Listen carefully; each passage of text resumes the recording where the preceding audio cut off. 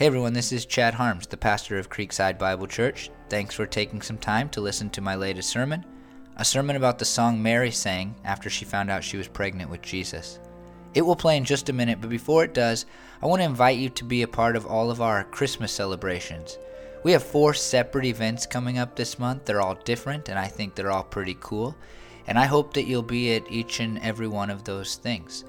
You can learn all that you want to learn about those events, what they are, when they are, where they are, all of those things by going to wilsonville.church/events. I hope you'll check those things out and consider joining us. Again, thanks for taking some time to listen to this sermon. I really do hope it'll help you to learn and live more fully for the glory of God. I've worked really hard on something this Christmas season, and that is to watch as many of the Hallmark movies as I can. I know if my sermons, thank you. All the women in the room are like, oh, I always knew I liked this guy. But if any of my sermons have been bad, it's because I'm trying to get as many in as possible. And I like them partly because I don't have to pay attention to them and I pretty much know what's going to happen, you know. I could tell you all the stories right now with just one giant plot, except for they got this weird thing going on where they call it like movies and mysteries, and the plot's slightly different, and I'm almost annoyed. It doesn't snow every time they kiss. It's like, what's like this is not right, and you're not the same actors and actresses. But there's this one theme that runs through all of them that I really like, and that I think all of us like, and I think it's one of the reasons that we should celebrate Christmas, and that is this kind of reversal theme that happens in all of them. In the traditional ones, right, like the real ones, there's always a reversal in the romantic interest, right? Like they meet because he's going to help fix her flat tire, and she calls him sexist, and he says, no, I'm not sexist, my wife just died, you know, and they hate each other for a little bit, and all their wives are always dead. It's crazy. But then over time, because she gets stuck or he gets stuck in this little Christmassy town, then all of a sudden they fall in love, and there's this great reversal from hating each other to loving each other and getting married in the 2 days that they, you know, have known each other. It's amazing. It's like middle school almost. But even in the movies and mystery ones, there's this same theme of reversal. And it's like usually the hotel is going to go out of business, or some people know the literal movies. They're like, oh, yeah, I saw that one. Or the soldiers are not going to be able to come home, or, you know, the town is going to have to stop being Christmassy because a developer is going to come in and ruin it, you know. Like, and then at the very end, it's crazy. It's like all of a sudden there's a donation, or the soldiers magically won the war, or whatever, and all of that without any other plot line. Just there's nothing else. There's no in between. It's like the town shutting down, and then, oh, rich guy gave money, and now we are going to stay, and everything turns from really bad to really good. That's kind of the Hallmark story in a nutshell. I don't know how it goes during the non-Christmas season, but I think it's usually just really bad to really good, and that's all you need to know. We're drawn to these stories, but I don't think we think of Christmas as one of those stories because we live on the other side of the reversal. But Mary, as she concludes this song that we've been studying in the series, she ends basically with a section of this song that people have called the Great Reversal. It is all about the reversal of fortunes for people because Jesus was coming, because Jesus came to earth. And here's my proposition for this morning. It's very simple. I'm not going to keep you a long time today because there's only 48 hours, as was told to us earlier, until Christmas.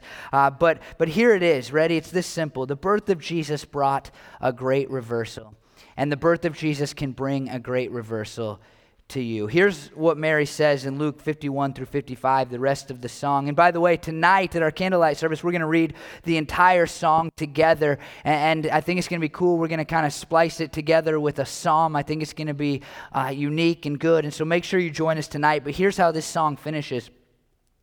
He has performed mighty deeds with his arm. He has scattered those who are proud in their inmost thoughts. He has brought down rulers from their thrones, but has lifted up the humble. He has filled the hungry with good things, but has sent away the rich empty-handed. He has helped his servant Israel, remembering to be merciful to Abraham and his descendants forever, just as he promised our ancestors. So the first thing here that Mary points to is this idea that God is doing mighty deeds with his arm. And arm is an anthropomorphism, which is just a human way of describing God. We don't actually picture God with arms.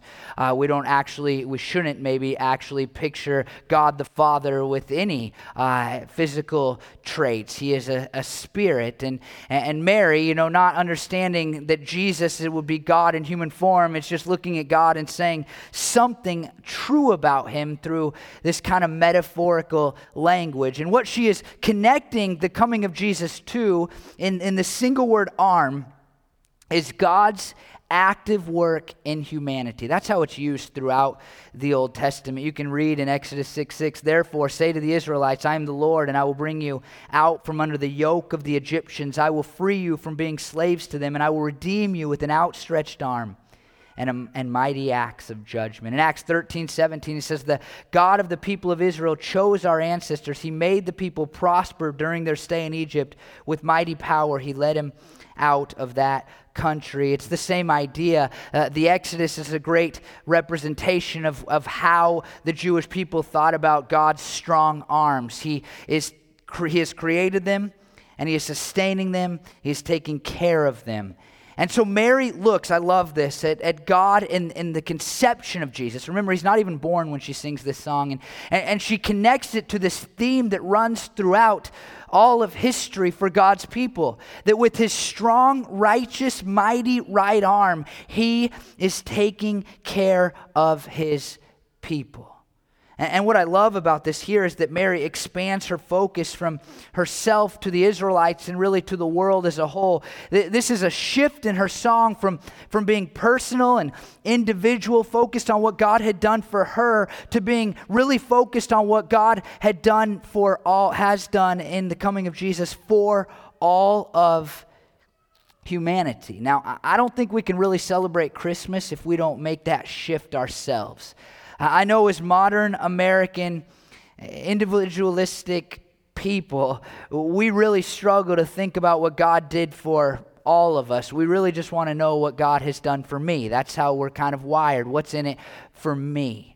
But the story that Mary tells for us here is that while God had done great things for her and does great things for us as individuals in the coming of Jesus, this is not just a great reversal for us. It is a great reversal for all of humanity. And it means that all people can experience a great reversal in their lives. You see, what is unique about this kind of shift is that Mary is like, this changes my life, but I recognize that it can change everybody's life. It's that big of a deal. I said last week that we should remember that the coming of Jesus was a great thing. Even if you're not a Christian, even if you don't believe this Bible stuff that it says about Jesus, maybe all this is just, garbage to you and you don't care about it all, you still have to admit that the coming of Jesus was perhaps the most incredible thing that has ever happened to our world. I said last week, and it's worth repeating again, that hospitals almost always contain some type of Christian reference in the name. And there's a reason for that. It's because Christians start hospitals because they want to be like this Jesus who came to earth and acted as the great physician. The greatest feeding organizations and disaster relief organizations, they're tied to Christianity because people know what Jesus did when he came to earth, and they say, I'll walk into the mess of humanity and do my best to be like Jesus. The coming of Jesus was one of the greatest things that the world has ever known. I would say that it's the greatest thing the world has ever known. But even if you don't believe in all the stuff I believe in, you must admit that the coming of Jesus was a great thing. And Mary now says it's not just a great thing for us as individuals. She points to what I've just said. It's a great thing for the world as a whole. The birth of Jesus brought a great reversal. I stole that line from a sermon that I listened to a couple months before I started this series. There's hardly any sermon series on this song. There's sermons, but hardly any sermon series on this song. And this one sermon series that I listened to, the whole sermon, he preached a whole sermon, this guy, on this being, this moment pointing to Jesus being the great reversal for all humankind. And what's so cool is that when you flip the pages of Luke, this gospel called Luke, written by a historian that did his best to gather all the facts about Jesus, when you look at his story as a whole, you begin to see that not just the coming of Jesus tells this story as a great reversal, but the entire life of Jesus tells the story of a great reversal. It's an incredible theme. You don't have to think very hard to think about how Jesus reversed the fortunes of people, right? I mean, people that we would never have known about are in the Bible because of the work Jesus did for them. He touched and healed lepers, and he healed blind people that society had kicked to the curb. And there's this woman who's bleeding, and she's been bleeding for years and years and years, and she couldn't have had physical contact with her family. She probably couldn't have cooked them dinner. She probably couldn't have sat on her own furniture. And Jesus heals her. He reverses her fortunes. Jesus looks at the poor and the broken and the outcast and the hurting and the struggling, the mourning and the kicked to the curb. And he says, I'm here to reverse your fortunes. That's pretty incredible. And the way Mary describes it here is that the proud, powerful, and prosperous will be scattered, brought down, and sent away empty. And the humble, hungry, and hirelings will be lifted, filled, and helped. She says that Jesus coming, even his conception, has brought about a great reversal. Now, this isn't primarily about being wealthy or poor, and you see that in the book of Luke and all of the Gospels, really. It's not, these books that we call the Gospels, Matthew, Mark, Luke, and John, they are not political in nature. They are religious in nature. They are to teach us things about our spiritual lives. The focus is religious for Luke when he talks about the poor versus the rich. He is talking about the humble poor and the arrogant rich. And we know this because he points to the inmost thoughts, which is more literally just the hearts. These people are haughty. They are prideful in their hearts. This is what Mary has already described about those who will see a great reversal and those who won't. She said in verse 50, his mercy extends to those who fear him. And basically now Mary is using synonymously those who will fear him with those who are poor and disenfranchised in our world. This is a portrayal of the people who oppose Jesus. The rich are, I should say, a portrayal of the people who oppose Jesus and therefore the purposes of God. This isn't about being wealthy or not wealthy, but it is about being prideful so that you don't turn to God and embrace the great reversal, or poor and humble so that you do turn to God and embrace the great reversal. Now think about that just for a minute. Because there's a reason that Mary uses these terms, because first, God does care about the poor. And that is seen throughout the story of God as recorded in the Bible. God cares about the poor, and we should care about the poor as a consequence of that. We should care about the poor because God cares about the poor. But there's this other truth that runs through Scripture that is seen here. Power and wealth can be dangerous to our spiritual lives. Pride will prevent you from receiving God's mercy. And if you think about Jesus just in terms of reversing fortunes, if you have a great life, if you're wealthy, you're prosperous, you're powerful, you're respected, and you see this person named Jesus who can reverse your fortunes, you go, I don't really need my fortunes reversed. I don't need a great reversal. Jesus makes very clear that it is hard for the rich to enter the kingdom of God, and I think it's connected to this very thing. The rich often look at God and the opportunity they have through Jesus and say, well, I don't really need it. They may not vocalize that. They may not say it out loud, but they feel it. They think it's somewhere deep in their conscience, right? Like, I don't need a great reversal. But the poor and the broken and the disenfranchised who have filled up the church since its beginning go, well, absolutely I need my fortunes reversed. I'm broken, I'm hurting, I'm lost, I'm a sinner. And I will turn my attention to Jesus who can change things for me. Mary is celebrating here, though.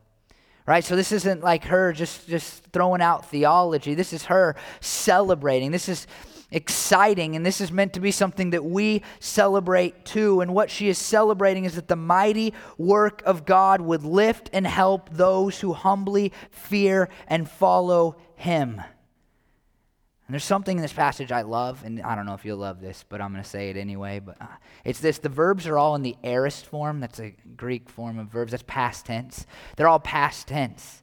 And it's as if Mary is looking and saying, the conception of this baby who is inside of me guarantees the things that I am now celebrating. There is no chance that God will not fulfill his promises. There is no chance that we can't place our hope in God. There's no chance that all of the things that God has prophesied and promised in the Old Testament are not going to come true now. Think about the situation for Jewish people. I mean, God had promised that they would be a mighty kingdom and that they would have a ruler who would reign and set things right and make everything good. And then seemingly God had gone silent for over 400 years. And there's got to be like, is he really going to do these things? I think we live a little bit like that right now. I mean, it's been a long time since we've seen a great revival in this country, since we've seen, the miraculous work of God on a corporate kind of national level, right? And so we go, is God still listening? Does he still care? Is he still paying attention? And Mary, finding out she's pregnant with the Son of God, now looks and says in the past tense that all of these great things are going to happen. This is the fulfillment of God's promises, and the coming of Jesus assures that the great reversal will take place. If she had ever questioned before, now she no longer questions whether God is going to do the great reversal. I think O Holy Night describes the great reversal pretty well. O holy night, the stars are brightly shining. It is the night of our dear Savior's birth. Long lay the world in sin and error pining till he appeared and the soul felt its worth. A thrill of hope, the weary world rejoices, for yonder breaks a new and glorious morn. I mean, before Jesus, and maybe this is hard to see, there was no way out of our sin. We were slaves to our sin. We were slaves to death. We were going to die, and we would stay dead. I mean, before Jesus, there was really no hope of eternity, at least for those who were not Jewish, and there was no joy when circumstances were bad, and there was no relationship with God. I mean, think of this. Think of if you just had no ability to access God, and you really believed that when you prayed, it went nowhere, and that there was nobody listening. And Jesus shows up on the scene, and Mary says, all who fear him, who are humble enough to fear him and embrace him, can have their fortunes reversed. The birth of Jesus brought a great reversal, and it can bring a great reversal to you. And then she does this incredible thing. She connects it all to the mercy of God. And then she connects it to Abraham, and then she connects it to the promises of God. Last week's sermon was all about mercy, and so I'm not going to rehash it. If you are interested, you can go on our website and listen to that sermon. I think mercy is an incredible topic, but just one thing I'll repeat here this morning. Mercy, biblically, is a feeling of sympathy with misery, active compassion, the desire of relieving the miserable. Mercy is God looking down on us and seeing that we needed a great reversal, and not just staying in heaven and saying, well, that's too bad, but saying, I will do something. I will do something to reverse the fortunes of these people who, by the way, have completely rejected me by their sin, who have rejected me in their attitudes and their hearts, who have turned their backs on me. I still will do something to reverse their fortunes. Abraham reminds us that the coming of Jesus is not a change or deviation in God's plan. This has been a plan forever. It's always been the direction that God is headed. It's like if you think of it in terms of a Christmas gift, this is us receiving the Christmas gift, but it's not like God went out the day before and said, I'm going to buy something. Like he has been working and planning towards this Christmas gift for most of human history. I think we do this thing as Gentile Christians, non-Jewish Christians, we sometimes think that Christianity was this kind of turn in the history of God's work with people. And what we should believe is that Jewish people turned off the path of God's work in human history. And we who follow their Messiah, our Messiah, Jesus, have stayed the course and followed the path that God was always on to save us from our sins. When Jesus came a couple thousand years ago, he did not start a new religion. He did not start something new. He continued what God had been working towards his purpose forever, the salvation of people, so that we might once again enter into a full and healthy relationship with him. And then this last part, the coming of Jesus fulfills promises. I love this. I wrote about this in the devotional. We've been giving away devotional material every week. Grab one of those when you leave today. There's a little longer devotional entry for Christmas so that maybe you can read it with your family. And what I chose to write about for that entry on Christmas Day is how Christmas is a fulfillment of God's promises. And I'm not going to read it this morning, but there's this wonderful passage of Scripture in 1 Peter that I quote in that devotional where Peter talks about how all the people who wrote down the things that we know as the Old Testament that pointed towards God's salvation, they were desperate to know who Jesus would be and how he would accomplish his work.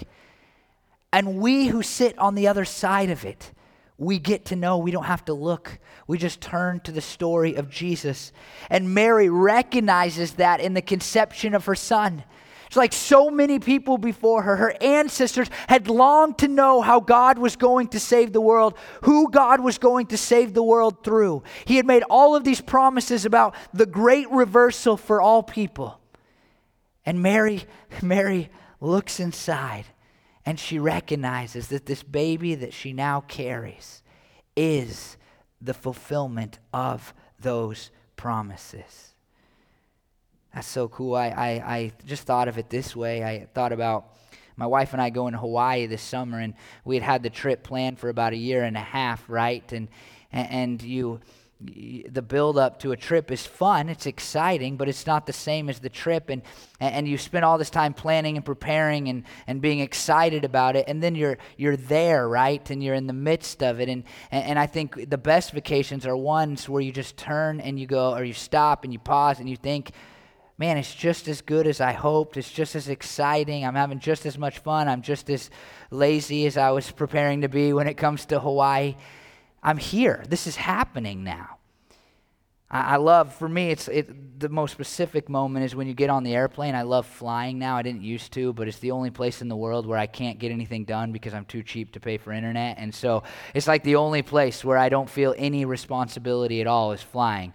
I haven't flown with my children yet. That might change, but when we do, it might ruin it. But yeah, I just feel this weightless. And when you're going somewhere fun and you get on that plane and it takes off, it's like I'm really going now.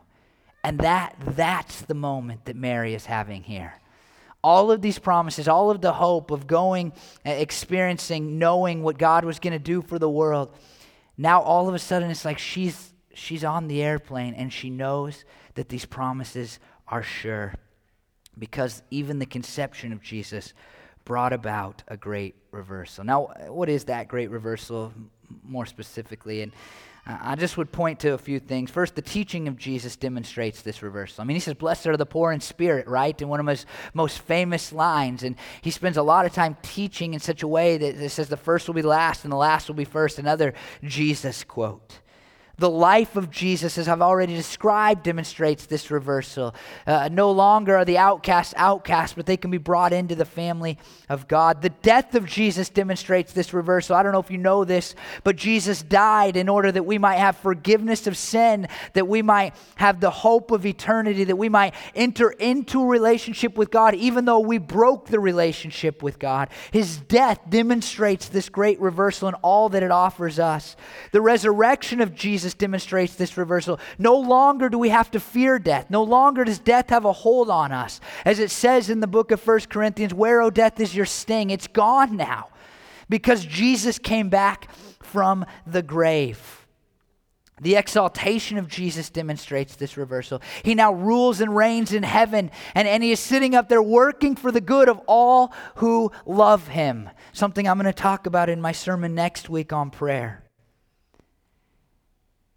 And we can all take part in this great reversal. It was a great reversal for all mankind. I would say it this way: the spiritual stuff, the church stuff, and the eternity stuff. The spiritual stuff, I mean, like right now, if you'll give your life to Jesus, if you will be humble enough and fear God enough to give yourself to Jesus, to say, Jesus, I believe you died and came back to life, and so I will give you my life. If you'll do that, I promise, because I've experienced it, and I know a lot of other people do too, have too, joy, hope, peace, love, things that you desperately long for, even when life sucks. That's the great thing about Christianity. There's a lot of people who are on TV that are Christians that say, like, the great reversal is you can have everything you want. You can have your health and your prosperity and everything will be great. That's a lie. I promise that's a lie, because I've also experienced some of the greatest Christians dealing with great tragedy.